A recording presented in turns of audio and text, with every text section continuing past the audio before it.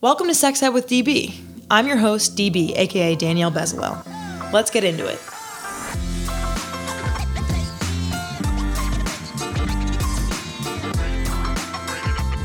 Welcome back to another episode of the podcast. Today, we're talking all about sex ed in politics. We hear from Senti Sojwal, Julie A. Kim, and Zoe Rodolphe Starr.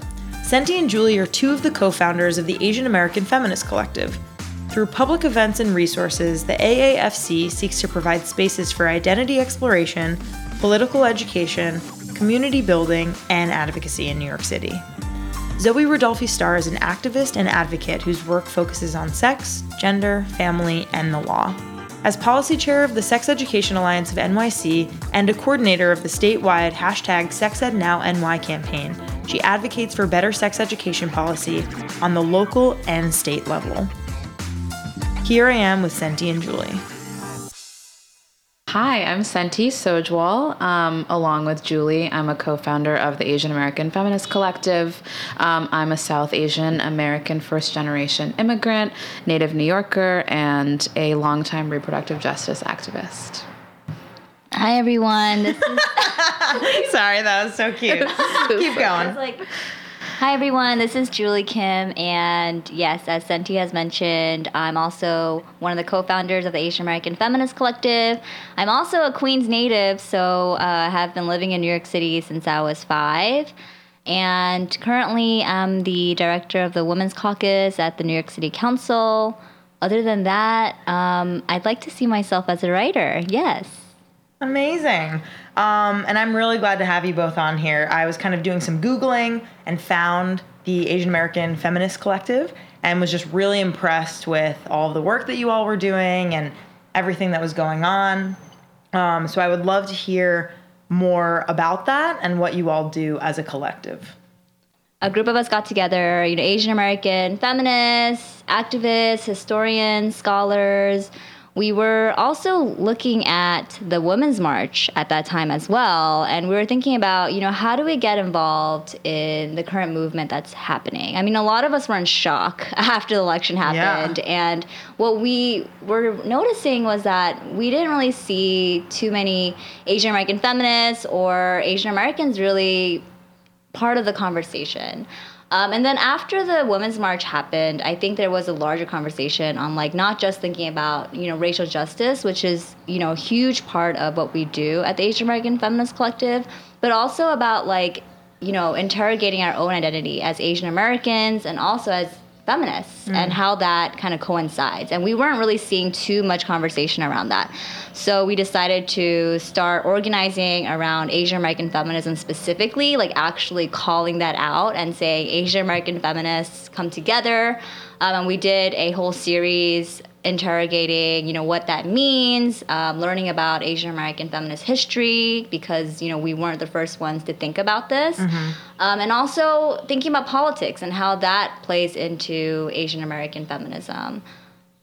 And pretty much from what sort of began as a workshop series in the wake of the election, where, as Julie mentioned, we were just sort of doing some community gatherings and having conversations around history in our communities and Asian American feminist organizing in New York City today. And there was such a huge response to the events that we were throwing. They really grew in a way that was really beautiful.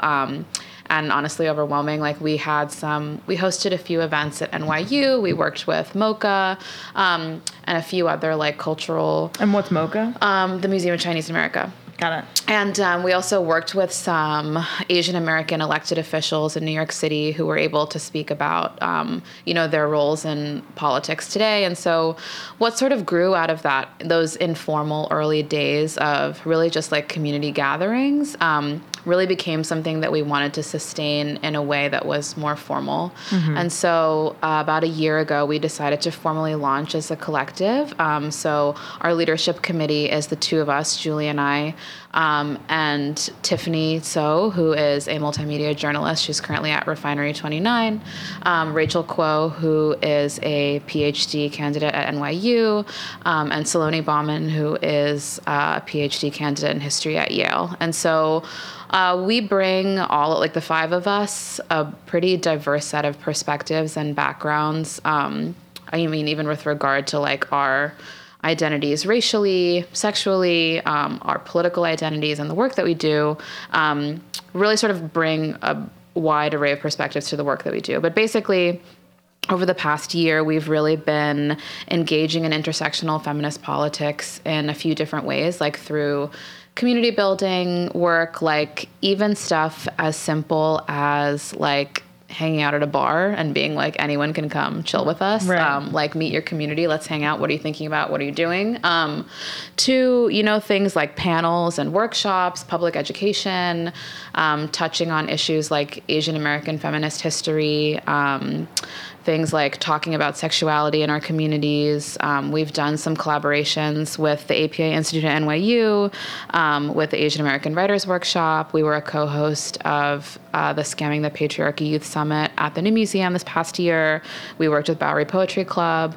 On A lot of partners. Yeah, definitely. That's great. So, and we've been like dabbling in doing some more like arts and storytelling events and finding ways for people to also digitally engage beyond New York City. But basically, we try to engage in feminist politics grounded in communities, including East, Southeast, and South Asian, Pacific Islander, multi-ethnic, and diasporic Asian identities. And within that, I think really wanting to center queerness, wanting to center people of varying socioeconomic statuses, and really sort of pushing against the idea that our community of Asian Americans is monolithic in any way, because I think that's how we're presented often.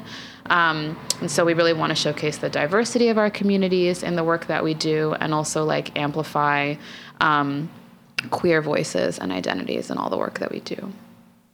Amazing. That is so much incredible work. Thank you so much for that very deep background.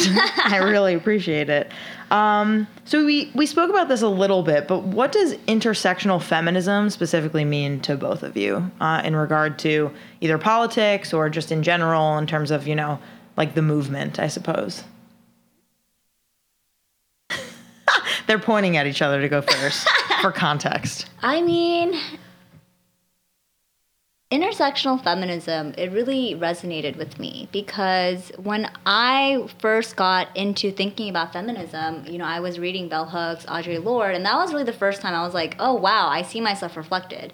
And I think it was because they were touching on things, not just gender equity, like, oh, you know, not just women need to be paid equal, but also delving into race, you know, also delving into sexuality and history and all different types of identities. And that was the first time I actually felt included in that conversation, because I do feel like, you know, Asian Americans and feminism, like, that is something you don't really see that often. And Right. that is why we need intersectional feminism, so that Asian Americans see themselves as part of the feminist movement and is an active participant, active movement maker within that sphere.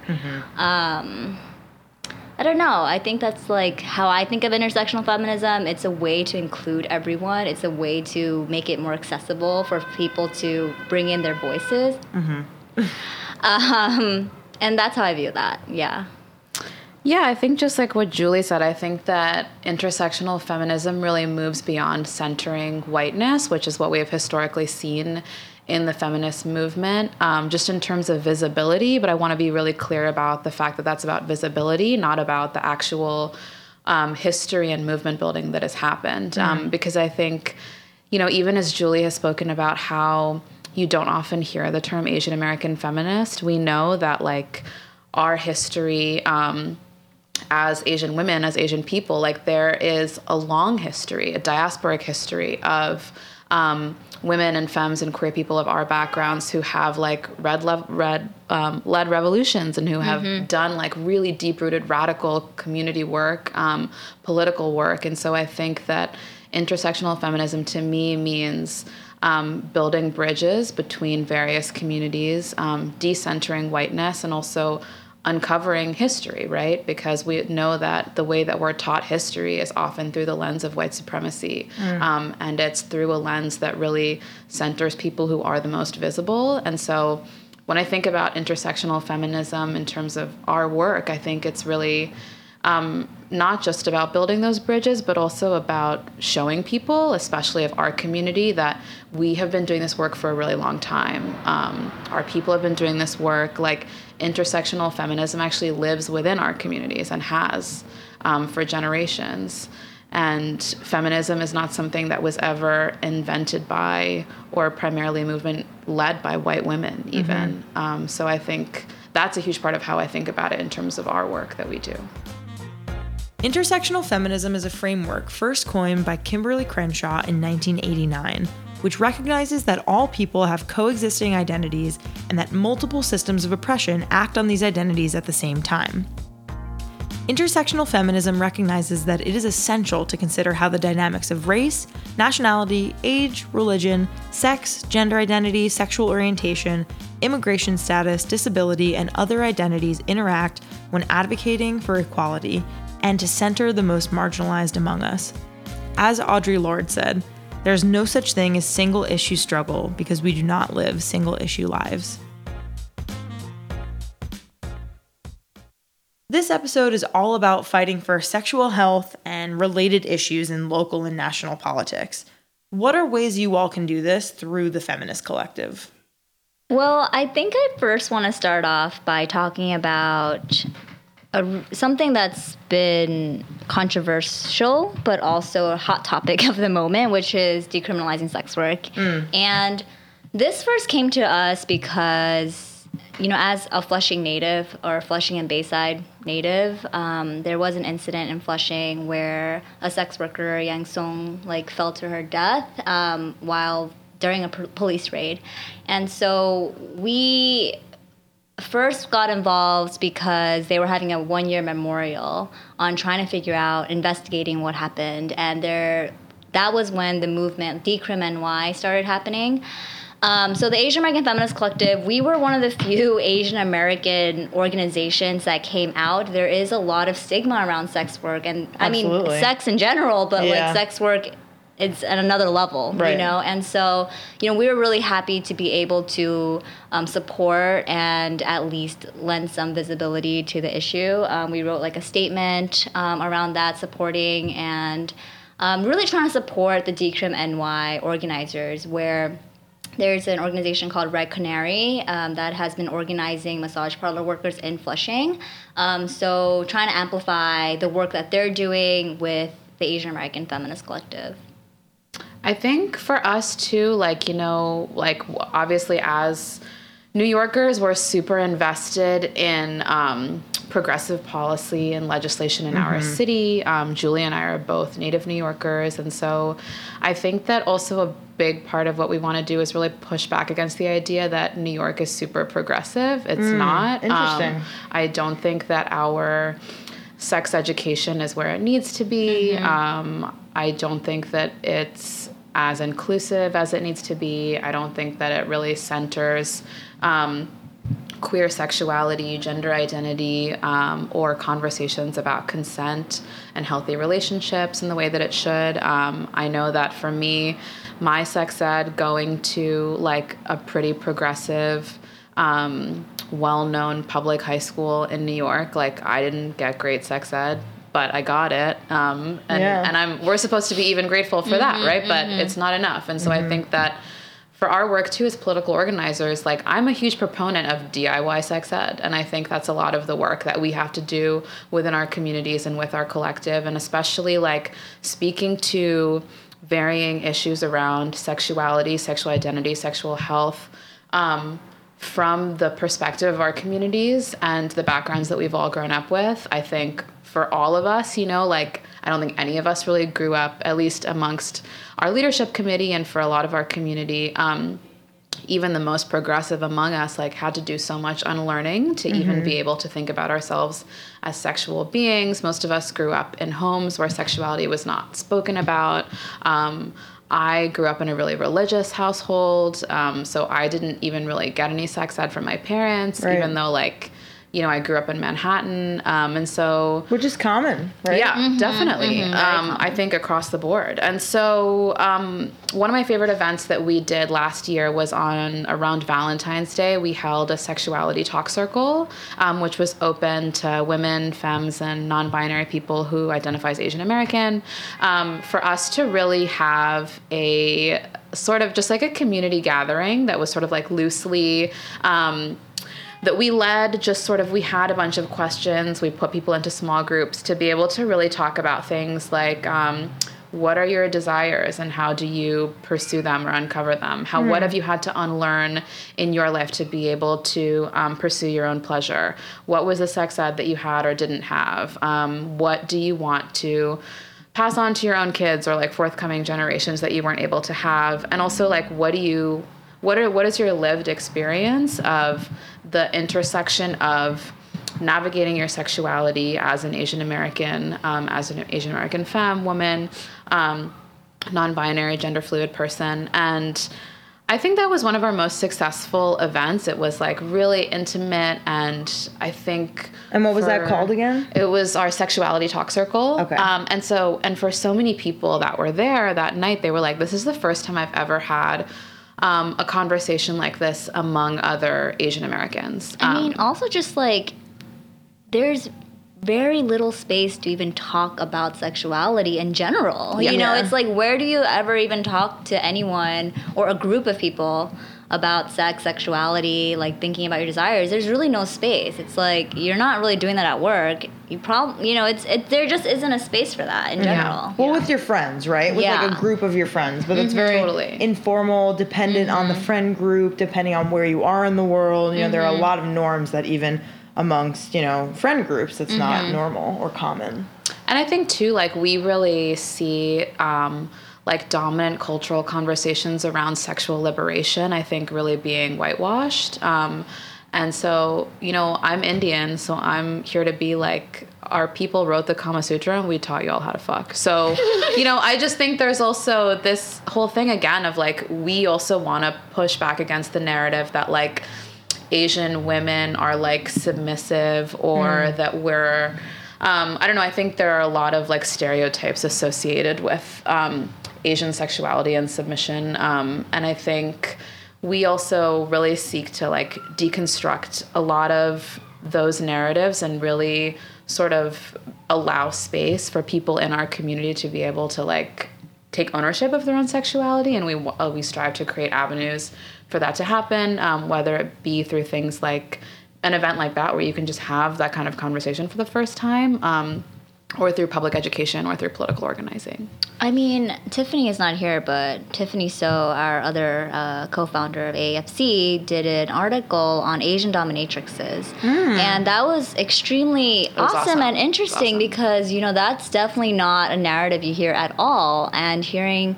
their journey, one of the dominatrixes, their name is Yin Kwan, and they came out with a documentary. I don't know if it's a documentary or a film, but it's called Mercy Mistress. And Yin was also a part of the rally organizing around Decrim. So, a lot of that is it intersects with each other. It's not just like, okay, your activist life is divorced from, your normal life. Like, and a lot of times it's so enmeshed, with each other. So. For sure. Yeah. Yeah. Could you talk about the storytelling series and why you all think storytelling is important for political activism? Yeah, so the storytelling series really sort of came out of a few different desires. I think one was that we wanted to be able to have ways for people outside of New York City to get involved in the work that we're doing because we had seen such a response from people. So I think one thing was that we really wanted to amplify and uplift the stories of our communities that weren't like typically what you would see. We also wanted to, again, sort of like show the wide breadth and diversity of experiences within Asian America. And I think we also wanted to sort of break this like some barriers around like how hard it is to get your work published, and it's very hierarchical, and it's about who you know and whatever. And for us, we were very much like, we don't really give a fuck if you've never published anything before, or if like, you know, you're a New York Times editor. Like we think that there are so many stories that are worthy of being told, and so we have designed our storytelling series around a few different themes. Can you define it first? What is it? Yeah, sure. So, do you want to talk a little bit about that?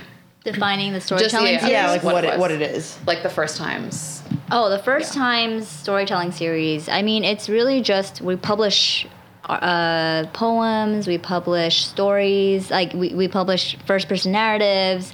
And the first theme of the first series that we did was called First Times. So Yes. the theme, okay. the theme was like your first time, and you can interpret that however you want to. Got So we it. had Like- stories about like the first time someone was ever told to like go back to their country, or the first time someone had sex, or the first time someone ever thought about themselves as a feminist, or like, so we've been sort of like defining our themes fairly loosely, and then putting on out, purpose. yeah, and then putting out a call for submissions, and then just sort of seeing what we get. And we have our second one coming up. Our deadline is September 1st. Ooh. Yeah. So if you're listening and want to submit. Yeah. Yeah, the topic for this submission is called Real Imagine.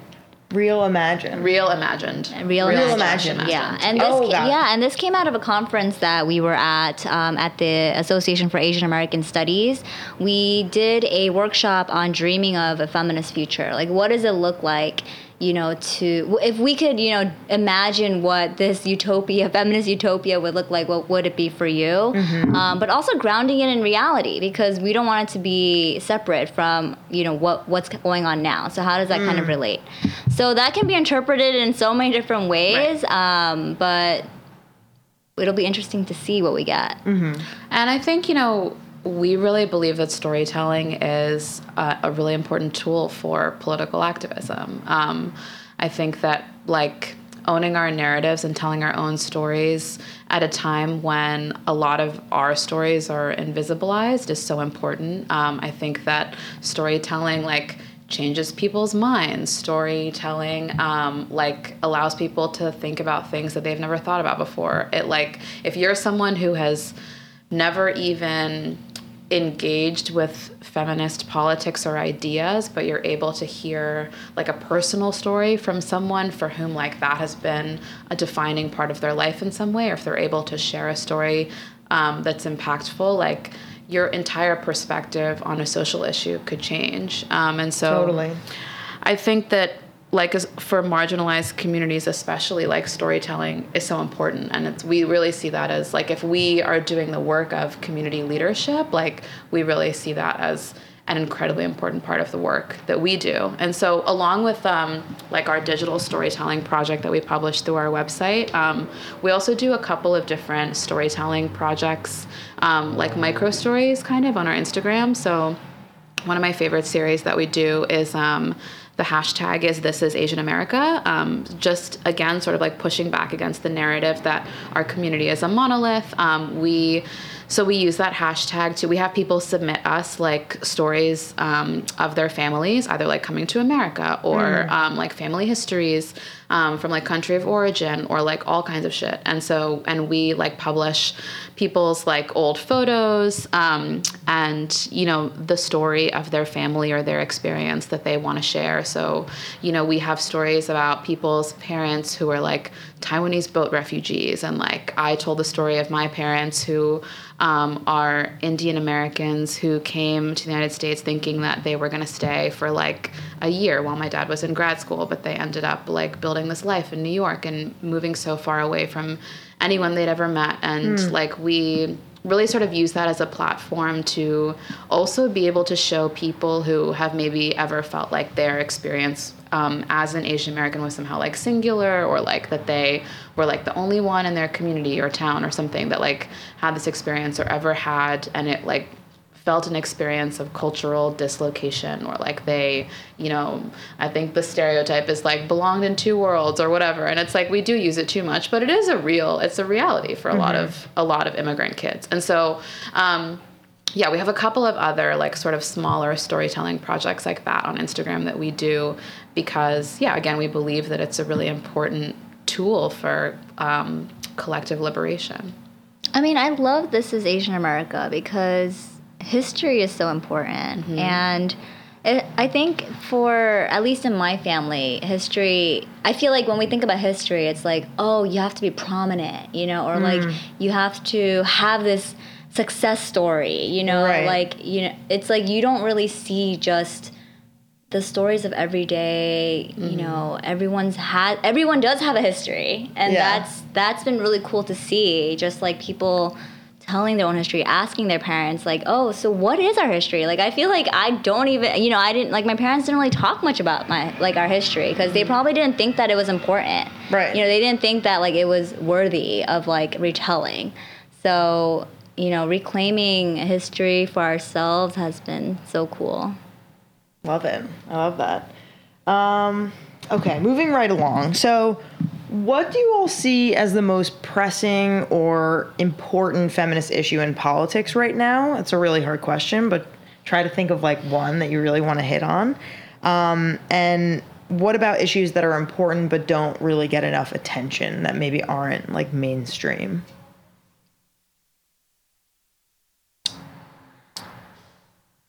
I think for me, my most important feminist issue of the moment is really protecting and expanding our access to healthcare. I think sexual and reproductive healthcare and abortion rights are under attack in a way that we really have not seen in decades. And I know that we have obviously seen anti-reproductive and sexual health leadership in place before in our country, but I think it feel like right now what is happening is incredibly alarming, and like the swiftness with which it's happening is incredibly alarming. And I think I'm also incredibly freaked out by how much misinformation is out there. Totally. I think when New York State passed the Reproductive Health Act this year in January, which brought our state law into line with Roe v. Wade and made it so that abortion access is now available in New York State beyond 24 weeks, which before it wasn't. So again, sort of pushing back against this idea that New York is super progressive, you had a lot of people who needed to have late-term abortions who had to actually leave the state and be able to access that care. But then you really sort of saw that being overtaken. The messaging of that was really misconstrued by Republicans to say things like abortion up until birth. That there's no such thing as that. That's not real. That doesn't exist. And yet we're seeing this sort of play out over and over again and become a political tool of the right. And what's really scary is that people have no idea what a lot of their sexual and reproductive health and rights even are. People who are fairly well educated don't have an understanding of what abortion law looks like in the United States, or they don't know where they can access their care. They don't know how much it costs. And so I think that is something to me that is so, so important. And we also know that when we lose access, like, it's always the most marginalized communities that are affected. Right. So we know that there's no banning abortion. There's only banning safe and legal abortion. And people who suffer are people of color, poor people, trans people, people who already have limited access, and those people are only going to suffer more. So to me, I think that's the most critical issue in the upcoming election. And I think also that's why it's so important that we keep doing this work in New York, because we know that more and more people are going to have to rely on us for their health care, because what's happening at the federal level is really terrifying right now. Oops. That's fine. No, it's fine. I've been marinating on this question of what is the most important issue, and I've come to the conclusion that the environment. and climate change. And I've actually, this is not my forte. Like, I don't actually know that much about environmental policies, or just really that much. But this is on the forefront for me. And thinking through environment and like feminism, right? Like, I mean, there is ecofeminism, which, I don't know too much about. It's like something. Yeah. But, The term ecofeminism is used to describe a feminist approach to understanding ecology. Ecofeminist thinkers draw on the concept of gender to theorize on the relationship between humans and the natural world. Been thinking about my mom, and just like also women like my mom who are immigrants and came over here, and learning from I've been spending more time with my mom recently, and just like, seeing how she naturally and just like, composts, that's just a part of her practice from when she was a kid, and also like thrifting, like, swapping clothes, like hosting bazaar for her community, like a bazaar for her community, or even just like planting, like, she's like, that's just a part of her just her practice, and like thinking about, and at least in the Korean community, like Korean immigrant community that I've been seeing, it is usually the women who are kind of taking charge on, cultivating this type of practice. And I think we're seeing this now with, I don't know, hipsters. I don't know. Like, I just recently saw like someone that I know do like a composting workshop, right? Like, I don't know, like the environment is just, it is scary. And we're seeing this in New York City now. Like, there's no going, like, there's no ignoring it anymore. Like, It really feels so urgent and pressing for me. And I'm wondering how we can incorporate that more into our feminist politics. Like these huge issues, like not just like, oh, this is like a women's issue. Like, this is like a gender equity thing. This is your issue. But like environment, like immigration, like these really big topics that aren't seen as feminist politics, but like in reality, it is such a big part of it. Right. I mean, also like, talk about intersectionality. Yeah. It's like gender justice is racial justice, is economic justice, is environmental justice. It's like none of all of these things are intertwined. And I think, like, to just touch on what Julie's been talking about, like, I would really love to see more conversations about environmental justice and reproductive justice is so inherently linked. It's like environmental degradation happens mostly in communities of color. Like, we see that a lot in New York City, where we see that like places that have like the highest asthma rates, or like places where you see like the most like toxic waste. It's like this all happens in poor communities of color. And we in reproductive justice organizing, it's basically like the principle that we really live and organize by is that everybody deserves the right to have children, to not have children, and to raise the children that they do have in safe and healthy communities. And that means communities that are environmentally sound, that are free of gun violence, that are communities where people can thrive in all manner that they should be able to, and live with dignity. And the environment is a huge part of that. And I think also expanding our idea of what we think of as the environment, right? It's like a health. Well, you think like a tree, right? Is like the environment, right? But, and like, sure, it's a tree, but it's also like what corporations have access to your community that your local government doesn't give a shit about, because it's all like poor Black people, right? So, I mean, even just the other day with Con Edison deliberately shutting off power in, Canarsie, Brownsville, like they made that decision on which community they would like to shut down power first. Right. I mean, that's only a signal of what's to come if we don't really focus on the environment. And I'm not like, it's interesting because I really feel like I have never really thought about the environment that much. Yeah. And it's a really great fucking point. It's like, yeah. And the other thing I'm so annoyed about is like when people talk about feminism or like feminist politics or like feminist issues, I feel like people always just relegate like things that, were associated with feminism, right? Like, and I'm just like tired of that because it's like, no, we're not just talking about, sex. We're not just talking about like sex ed. We're not just talking about, reproductive health. Like, we're talking about like large issues, and we should be a part of those conversations as well. Yes. You know, because feminist politics is not about the issue. It's a framework. It's like a way of thinking about the world. Yeah. No, you're totally right. I wanted to let it like sit for a hot sec. So one more like major question that we have, which is, what can our listeners do to support women of color in this political climate? Whether that be, you know, doing their research on candidates or voting for a certain candidate or learning more about... Sorry, yeah. This is like That's very right. loud. We just pause. It's okay.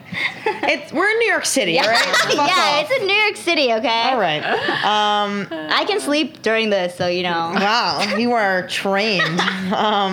But anyway, so you get what I'm saying. Like basically, what can people do? What kind of homework can people do? And especially white people, you know, including myself. I have like a complicated, you know, identity. Basically, I'm half Afghani, I'm half white. My dad is an immigrant, but I still very much like am white presenting and am a white person. So I make it kind of a priority for me to kind of learn like from women of color and what I can personally be doing. And I'm sure a lot of our listeners who identify as white are interested as well. So any like tips, ideas as to how basically anybody, though, can be supporting women of color in this political landscape? I mean, to be really political right now. Do it. This is the time. I mean, we are coming up on 2020 and 2021. These are crucial times for elections. You know, 2020, I mean, I think we know it's presidential elections, and that's really important. But also, there's a lot of statewide races. But 2021, I mean, I'm working in city council now, so, you know, it's very interesting. So we have 51 members in the city council, in New York City Council, and only 12 are women. And over 37, I believe even almost 40 are going to be term limited in 2021. So that means we're going to have an entirely new city council. Wow. And this is an opportunity for real to really, really, really, really change. You forgot another really. Really. Like, seriously.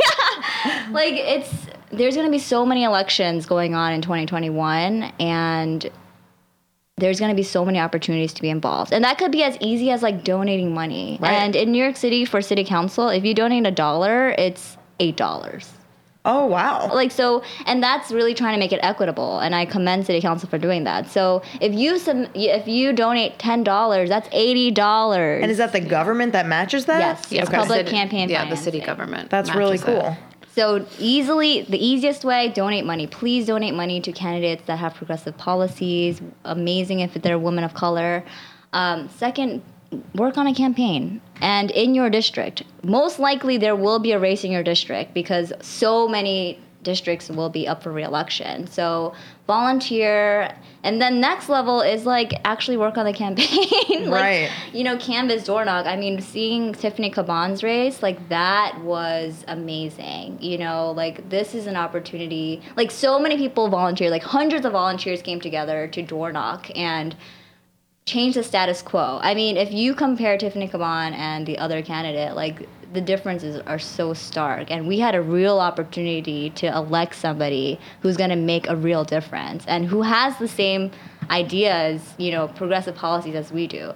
So 2020, 2021, there's going to be so many opportunities to get involved politically, and we need you for sure. Yes. Yes. Yeah, I totally echo what Julie said. I think like if you feel inspired by the AOCs and Tiffany Cabans of the world, know that there are so many women of color, queer people of color like that who really need the support on the ground at the onset to be able to move from like a grassroots effort to a real political mobilization. The reason that we don't see more of that representation has nothing to do with there not being those people out there. Those people are very much there and they deserve our support. I think another really important thing to do is to donate to local abortion funds. as we're seeing sweeping abortion bans happen across the United States, and knowing especially that people of color, poor people of color, are the ones most affected by those bans, donating to a local abortion fund. In New York, there's the New York Abortion Access Fund, which supports people getting their abortions, paying for them. There are other abortion funds also that will support people in things like finding housing and transportation if they have to travel. So really helping somebody from door to door, from the experience of leaving their house to actually getting to a health center, to getting the care, to being able to have recovery afterwards. If we're not, again, it's like that DIY effort, right? If our elected leadership is not gonna stand with us and support us and our communities in the way that we need to do that for each other until they catch up. So I think donating to abortion funds is a really critical way that can happen. Again, also, I think it's really looking to grassroots small organizations that are led by people of color and women of color. The huge corporate nonprofits of the world are there doing very important work, but oftentimes are run by white people. Their boards are almost entirely white, and there are so many organizations out there that are doing incredible work, especially in New York City, that are run by immigrants, that are run by women of color, that are run by queer people, that are run by the people most affected by these issues, and that is really who needs your support and your dollars, and it goes much further. So I would say really do your research about where you're putting your money and try to put your money towards local grassroots effort and people who are really doing work on the ground. And the one last thing I would say in terms of immigration is, we're talking about privilege, right? Like if you are a U.S. citizen, for example, you have immense privilege. Right now there is crazy things happening in terms of people being detained, people literally be taken from their homes, parents and children like literally being ripped apart. Like there's crazy stuff happening that is just insane to hear about. Like just even seeing AOC tweet about her experience at one of these detainment camps and people not being able to take showers for months, or sleeping in the light, like all this stuff. And what's been really inspiring, there was a recent incident, I think it was I don't remember the state. Someone fact check that for me. It was Tennessee. Yay. All right. But basically, like, people who are U.S. citizens making a human chain around somebody who is trying to be detained, and, putting your body on the line like that. I mean, even there's been a lot of instances of allies with privilege, with U.S. citizenship, because they know that there's, you're not going to be detained. So, like, putting themselves out there to support these people, like, that's been so inspiring to me. So totally. I think that's, like, at least being informed of rights, like, at least being informed of, like, what should I do if, like, I see someone, if I see an ICE officer coming to, like, ask everyone, are you a U.S. citizen? Like, knowing your rights, like, knowing that you don't have to answer those questions, and, like, speaking out for someone if you see that they are being questioned, right? Like, I don't know, thinking a lot about, our privilege as U.S. citizens and how can we leverage that and utilize that for people has been something on my mind. So if people want to, like, keep up with the collective, what can they do? Where do they go? I'm so glad you asked that question. It came right from the noggin. So in September 2019, we're going to be throwing our first birthday party, which we're really excited about. It's going to be just like a celebration of our work over the past year. But a great way so that's our, like, sort of next big upcoming event. But again, we sort of, like, monthly tend to have community building events, panels, workshops, all kinds of ways for people to get involved, and we have a lot of amazing community partners that we work with. And our website is asianamfeminism.org, which will have all of our information about our resources, our upcoming events. Instagram is a great way to keep in touch with us and also submit to some of those, like, micro storytelling projects that we talked about. So on Instagram, we are at aafc.nyc. On Twitter, we're at AAF Collective. And again, our submission deadline for our next digital storytelling series is September 1st. The theme is Real Imagined, and we really hope everyone submits. So yeah, please stay in touch with us. We have a lot going on. Yay. Thank you so much for having us. Of course. Thank you for being here. Longtime listeners will know that here at Sex Ed with DB, we love lube. But here's the thing, not all painful sex can be solved with lube. Often the pain comes from overly tight vaginal muscles, like trying to get a champagne cork back into the bottle. Has this ever happened to you? Luckily, there's a new product out there that can help when lube is not enough. Say hi to Millie.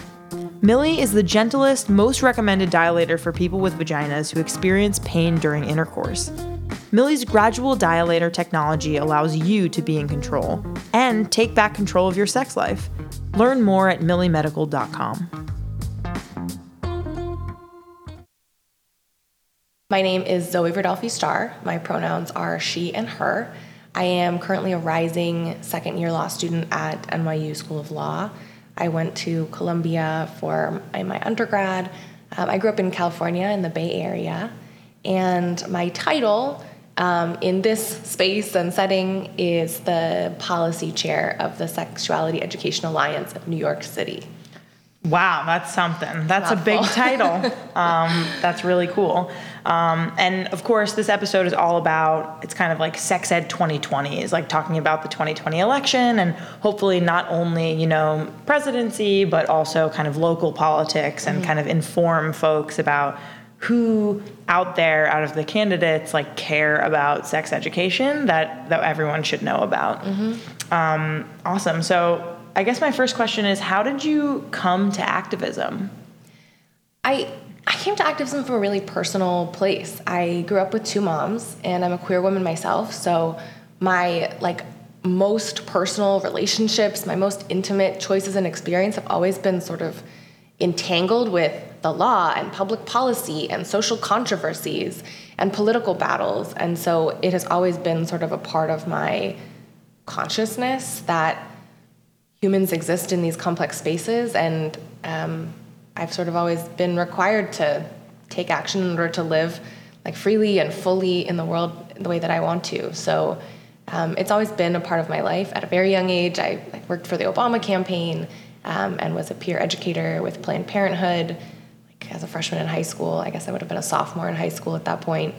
And have continued with activism, and it's now become my professional life, which is really exciting. It's pretty amazing. And you're going to get paid for it, which is cool. I mean, someday, one hopefully. day, right now we're racking up those law school loans. But eventually. We're going in the opposite direction, but someday. Gotcha. So what I'm hearing is that you're saying that it was kind of ingrained in your very existence. Ingrained in my sense of self, but also required of me from the youngest age I can remember. Right. It wasn't necessarily a choice. No. It was kind of something you had to do. No. Although I have now chosen to do it every waking moment. Right. Awesome. And why are you passionate specifically about sex education? I think sex education really, truly, I believe this. I deeply believe this. This isn't a soundbite. This isn't a pitch to support the legislation, although it's a great reason to support the legislation I've been working on. But I truly believe in my soul that comprehensive sex education can change the way that our entire society addresses and views gender dynamics, sexual health, the way that we think about creating and building families, the way that we empower people to make those choices, the way that we are able to continue pursuing work and school regardless of our gender or our sexuality or our socioeconomic status. I think it can help address the epidemic levels of gender violence and intimate partner violence in this country. I think it can help fix bullying. I think it can help us learn how to have healthier, intimate relationships and improve, young people's social and emotional skills. I really think that sex ed can do those things. Before I was focused primarily on sex education, I was deeply involved in work around ending gender violence in schools. And I worked with so many students, myself included, who had experienced gender violence, and it was overwhelming. Both the prevalence of the problem, the lack of really any effective legal remedies, every option that people might have to pursue recourse, to pursue what they believe, what justice might feel like for them, is so deeply flawed, and it began to feel very hopeless. And I also, in working very closely with people and exploring their cases and figuring out how to help them pursue whatever option they were interested in, came to know the identities of the people who'd caused them that harm. And especially when I was an undergrad and it was all happening on our campus, I was walking around every day in classes, in dining halls, in parties with people who I knew had done horrible things to people I cared about. And it was really hard to live with that. It really without seeing those consequences. Without seeing any consequences, without seeing any remorse, well, without seeing consequences for the people who perpetrated, and being very intimately aware of the consequences for the people who'd experienced that harm. And also in some cases seeing real gaps in understanding between the two people of what they really thought had happened, and feeling like there was no system for responding to it, but in some cases, not in all cases, feeling like if people had a different understanding about coercion, about communication, about the role of alcohol, about the impacts, like what the actual impact of coercion can be on a person, it could have looked really different for both of those people. And there could be a different way that we learn to talk and think about sex and sexuality and sexual partnership and what it means to engage in that with someone else. And I began working on sex education as sort of a corollary to that work. I testified. I think my first sort of step into the space was testifying at a city council hearing here in New York around legislation that they were considering, around sex ed legislation that they were considering. And as I wrote my testimony, I had one of those experiences. Like, have you ever applied for a job and you're like, I would be great because X, Y, Z, and then you convince yourself so thoroughly that you're the perfect person for the job? Oh, for sure. I had that exact experience when I was writing this testimony. I was like, sex education could really be a useful tool in responding to, and it's not that that had never occurred to me. You know, we passed a bill in New York State just before that required prevention education in all New York colleges, which is fantastic, and did other things similar to that in other states and tried at the federal level, unsuccessful to date. But, you know, it's not that that had never occurred to me, but as I was writing this testimony, I had this experience where it just clicked. Like, this could actually change things. And I think I need a break from doing like response to gender violence work. Right. Let's work on prevention. Yeah, I needed to feel more hopeful, and I really did. You know, I realized that this really could be a mechanism for working on that. And so I joined the coalition working for that legislation, and my work there has continued to expand and grow in the years since. Incredible. Love it. So Thank much you. good stuff. Cool. So our next kind of segue is about the Sexuality Education Alliance of NYC. So we want to talk about the bill that you're working on right now. Can you kind of break it down? Why do we need it? What does it say? Where are you in the process right now? So there are 2 city bills and a state bill in the mix right now. The city bills are, so it's interesting. New York City, the city legislative body doesn't control this question. So they can do oversight work, and they can pass resolutions, which are like largely symbolic things like, we believe this should or should not happen, which can be helpful sort of as a political statement, but don't have any like real authority in and of themselves. So there's a resolution that we are hoping to see passed soon that would call on the Department of Education of the City of New York to implement the task force recommendations. There was a task force established in, I think, 2015 to study sexual health education in New York City. They issued a report. The mayor has been sitting on that report for a very long time now, has implemented, as far as I can tell, nothing concretely, although the Department of Education did invest a substantial amount of money recently in health education broadly, but not necessarily sex education specifically, although they've suggested to us that that may be happening. We don't have any real confirmation of that. So the task force recommendations include lots of fantastic provisions, including a mandate for comprehensive K through 12 sex education in all public schools, which would be phenomenal. And that's just in New York City? That would be New York City, correct. And again, it's a resolution, so it would be the city council saying, we really think this should happen, you guys, get it together. Right. And then there is another bill that would expand the reporting requirements at the city level for schools that So essentially, they are currently required to report on the health education that they're providing. So whether or not they're meeting the health education mandates currently imposed by state law. And the last report indicated that something like 40% of schools were out of compliance, which is massive. Yeah. And so 40% of schools are not in compliance with health education, which means they're definitely not in compliance with sex education. Right. And of the 60 or so percent of schools that self-reported they're in compliance with health education, we don't know how many of those are actually offering sex education. Right. So much smaller percentage. Probably, but we don't know. Right. And we need to know these things in order to design really effective legislative solutions, and also to empower parents and students to take responsibility and take action to make sure they and their children are getting the sex education they need and in New York City to which they're legally entitled. Right. So there's a bill in the city council that we've been drafting, that we've been working closely with legislators on, that would require reporting on sex education specifically, which would be fantastic. But again, the health education compliance reporting already happens. That's a bill that we passed 2015, maybe 2016, which was useful, but we've realized that hiding things behind health education really obscures what's happening with sex education specifically, and they're different. They're both important, but it's much easier to talk about nutrition than it is to talk about condoms. Totally. Or abuse. And so we want to make sure that they're all happening. And so those are the city level bills. Currently, New York State has a health education mandate. It mandates 1 semester of health education in middle school and another in high school. And New York City has not really a mandate, but a statement from a chancellor, which has been viewed as binding, but also most schools are probably not in compliance with, that says, that semester of health education, it has to include sex education. Okay. So there is a requirement of sorts, but it is relatively informal, and most schools do not comply with it, we think, except that we don't have the data to support that. Right.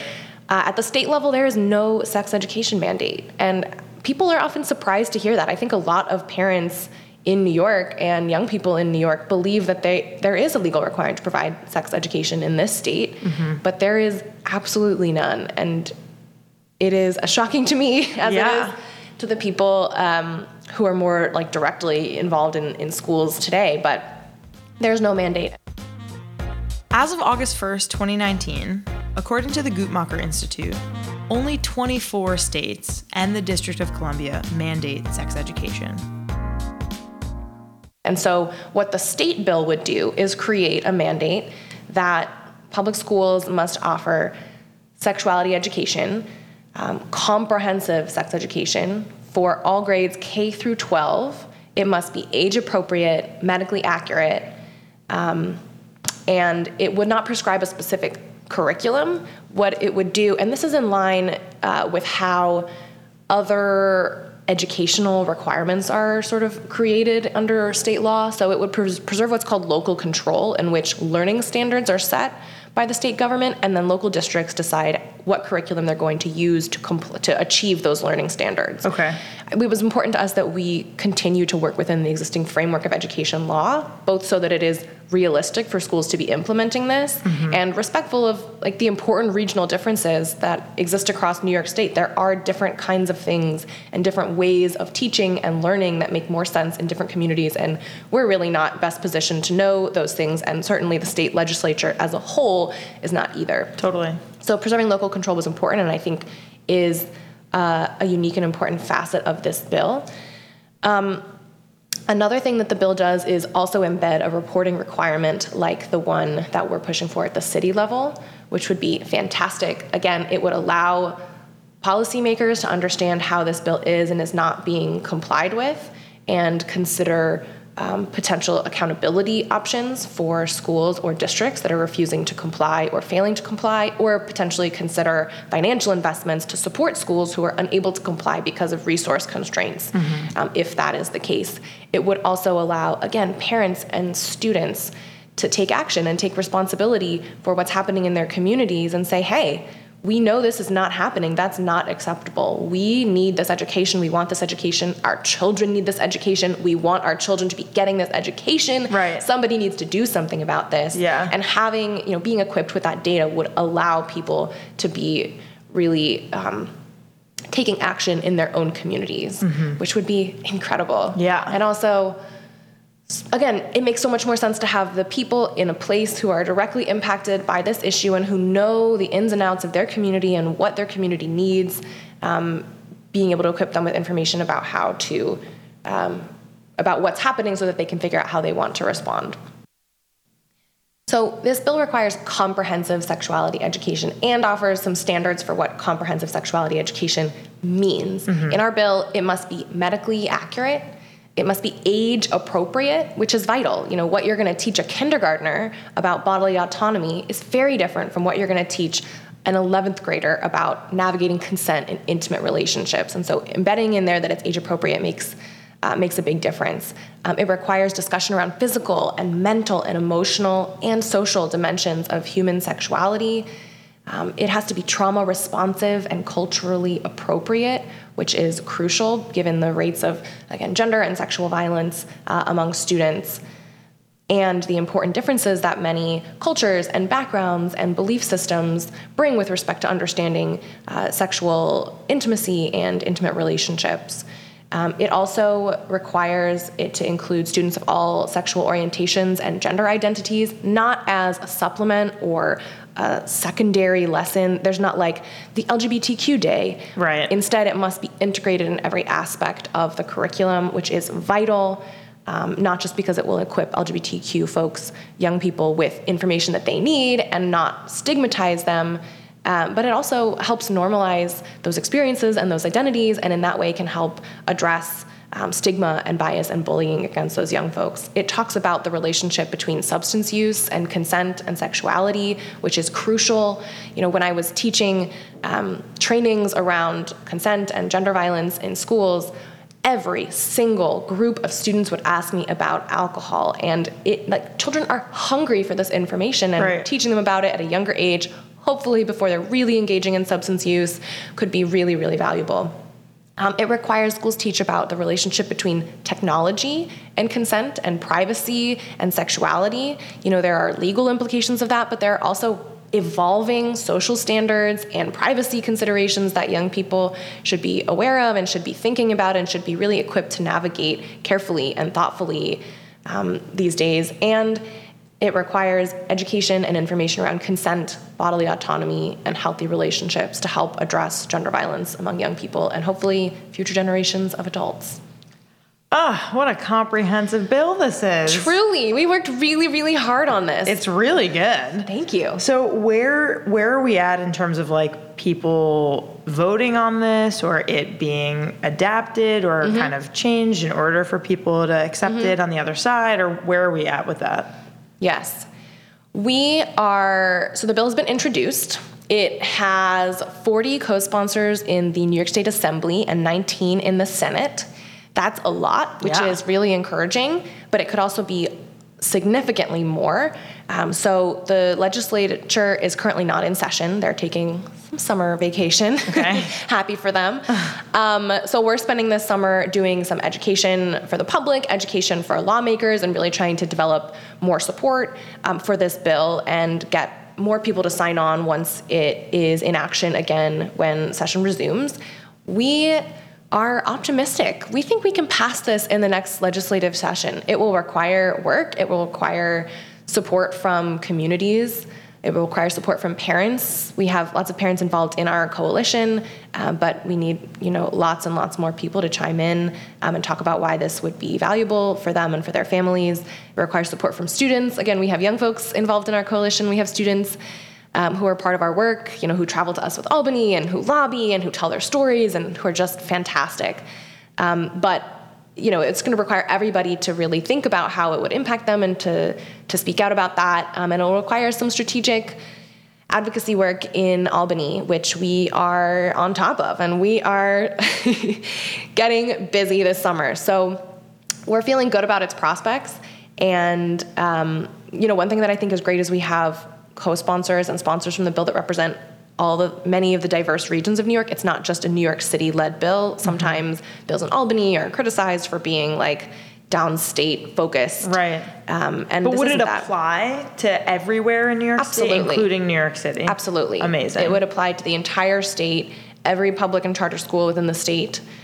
And I think the sponsors and the co-sponsors of that bill represent that. And is it still only for one semester in middle and one semester in higher? No. What's K through 12. The whole, every year? Every year. Wow, you're really going for it. We're going for it.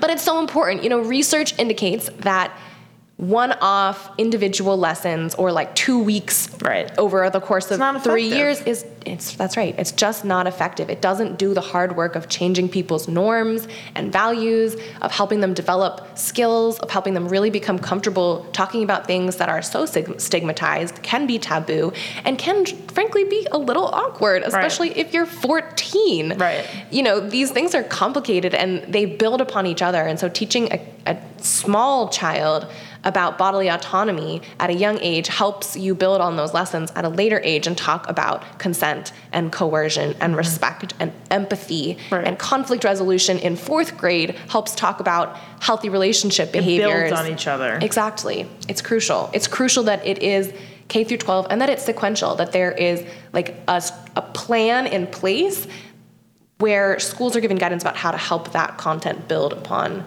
the prior years. Totally.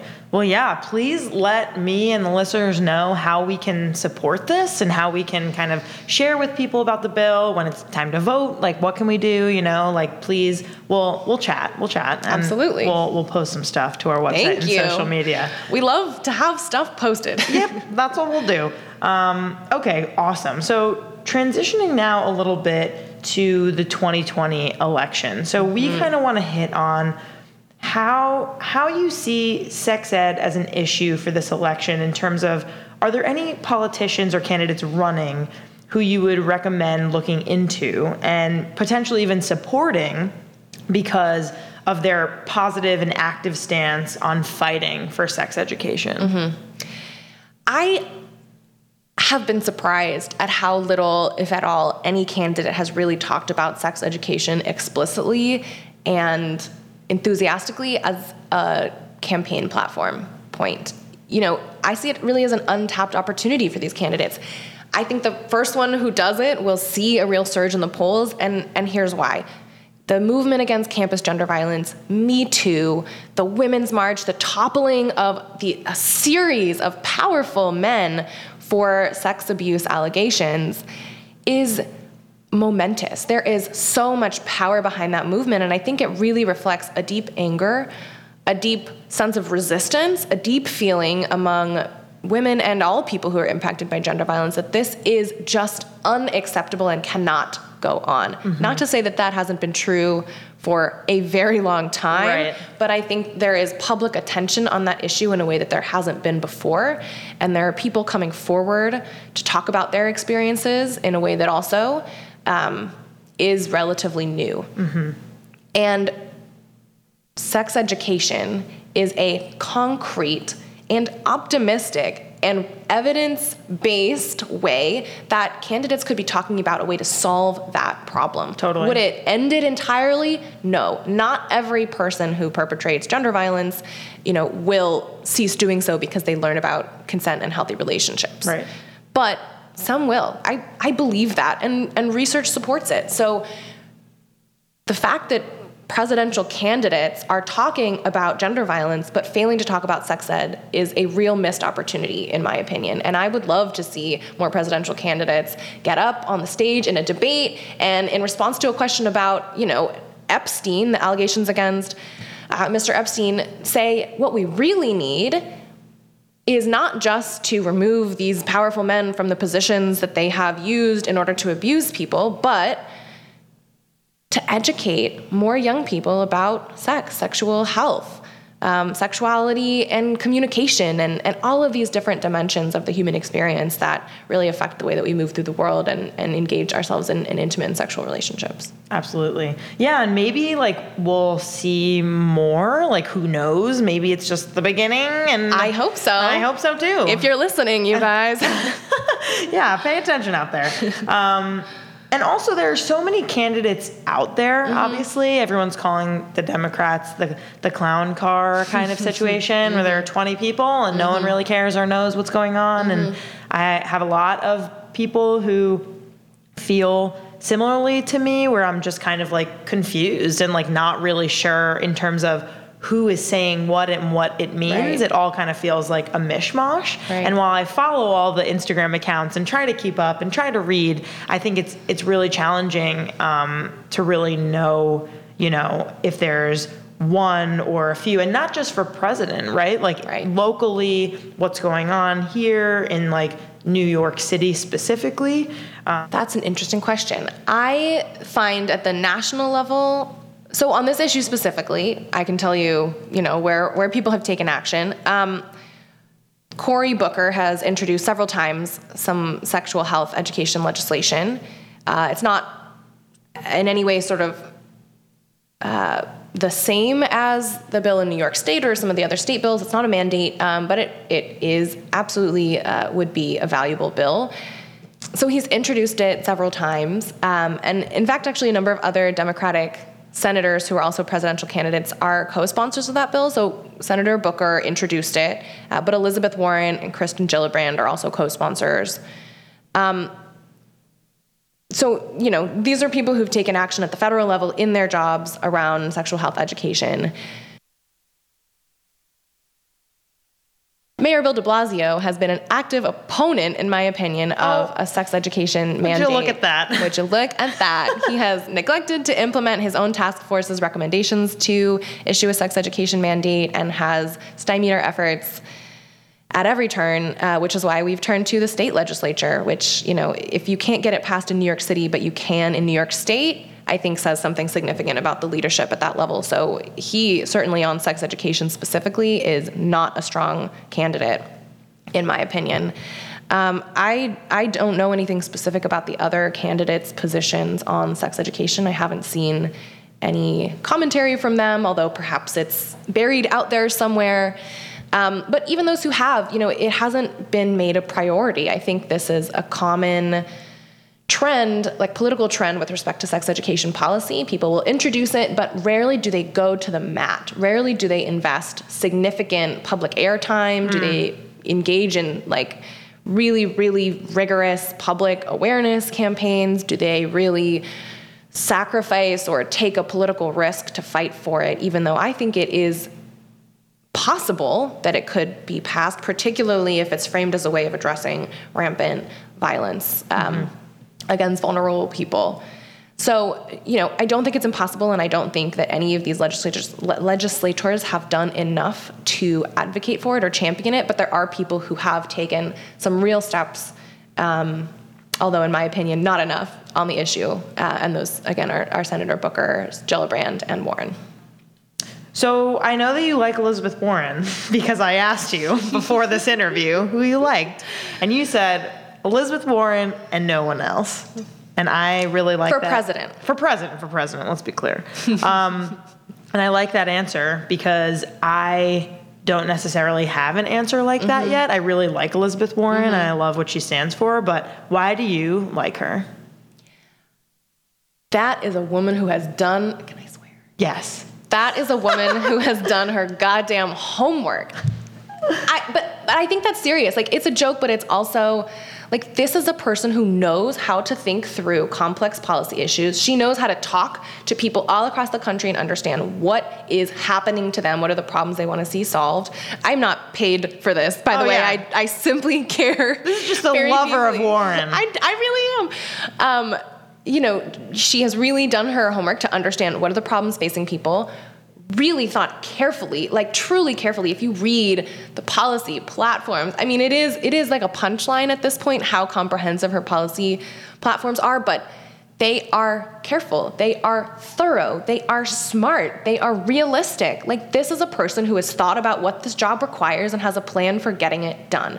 And I admire that. I don't know what else you would want to see in a presidential candidate. Right. I also think she has done a lot of work in the last several years to understand what like a national campaign strategy takes. She's become an excellent excellent and engaging speaker. You know, people say she has a professorial vibe. People who say that I don't think have seen her speak recently, because she has done the work to figure out how to do a good job of that specific skill set, which is crucial to a presidential candidate. I think maybe less crucial to an acting president, but always valuable. And I think she's really worked on that in terms of her electability. My question about the elections is, you know, can like an AOC model work within the electoral college? I don't know. We've seen like fabulous, progressive, further left than, you know, quote unquote, the moderate Democrats would tend to vote for. We've seen them topple institutionally backed, big D, capital D Democrat candidates here in New York in a number of races and all across the country in others. But we haven't tested that theory yet on the national stage in terms of an election that is structured within the Electoral College. I think, in my opinion, we did sort of test it when we ran Hillary Clinton. You know, yeah, there was a candidate who failed to energize the young, more progressive voters, who failed to energize the further left base, and in fact really alienated a number of communities who might otherwise have been, and in prior successful presidential campaigns for progressive candidates, have been crucial voting blocks and crucial, you know, grassroots organizing blocks and grassroots donor support. You know, when you fail to mobilize those people, I think what you're seeing is that you lose. Right. I don't know that we're in a situation anymore where, you know, the ticket is running a moderate, palatable, weak sauce Democratic candidate. I don't see that working anymore. But what I don't know is how that plays out in an electoral college. And I haven't really seen much analysis of that, like at a quantitative level, and I'd be interested to see it. I do not have the statistical skill set to run those numbers, but that's all right. You're going to be a lawyer, so you got a lot of other skills. Thanks.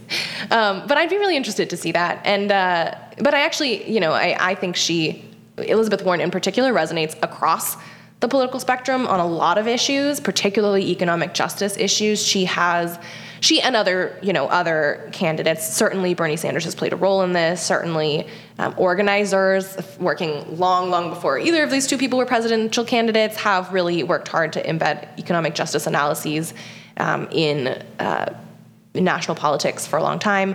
But I think you see that reflected in, you know, Bernie Sanders' campaign and Elizabeth Warren's, and I think those issues resonate really broadly across many sort of shades of progressive or democratic. I just think she's awesome. Did you know that 1 out of every 3 women-identifying individuals have reported having painful sex within the last 90 days? There are so many reasons why people can experience this type of pain, and there's an incredible tool out there that can help. Meet Millie. Millie is a vaginal dilator for people with vaginas who have painful intercourse. Millie's single insertion, 1 millimeter at a time expansion puts the user in control. It can relieve physical pain from conditions like vaginismus, endometriosis, fibroids, cysts, IBS, surgery, chemotherapy, and emotional pain like anxiety, depression, and stress. Learn more about why so many women are choosing Millie at www.milliemedical.com. Our creator, producer, and host is me, Danielle Bezalel, aka DB. Our assistant producer is Kathy Cohen. Our graphic illustrator is Alana Rance. Our sound engineer is Oliver Devone. Our fundraising co-coordinator is Jamie Cooper. And our other fundraising co-coordinator / content assistant is Callie Cochran. Our music is by Ben Sound and Hook Sounds. Thank you so much to our featured voices, sponsors, and our listeners. Tune in next time.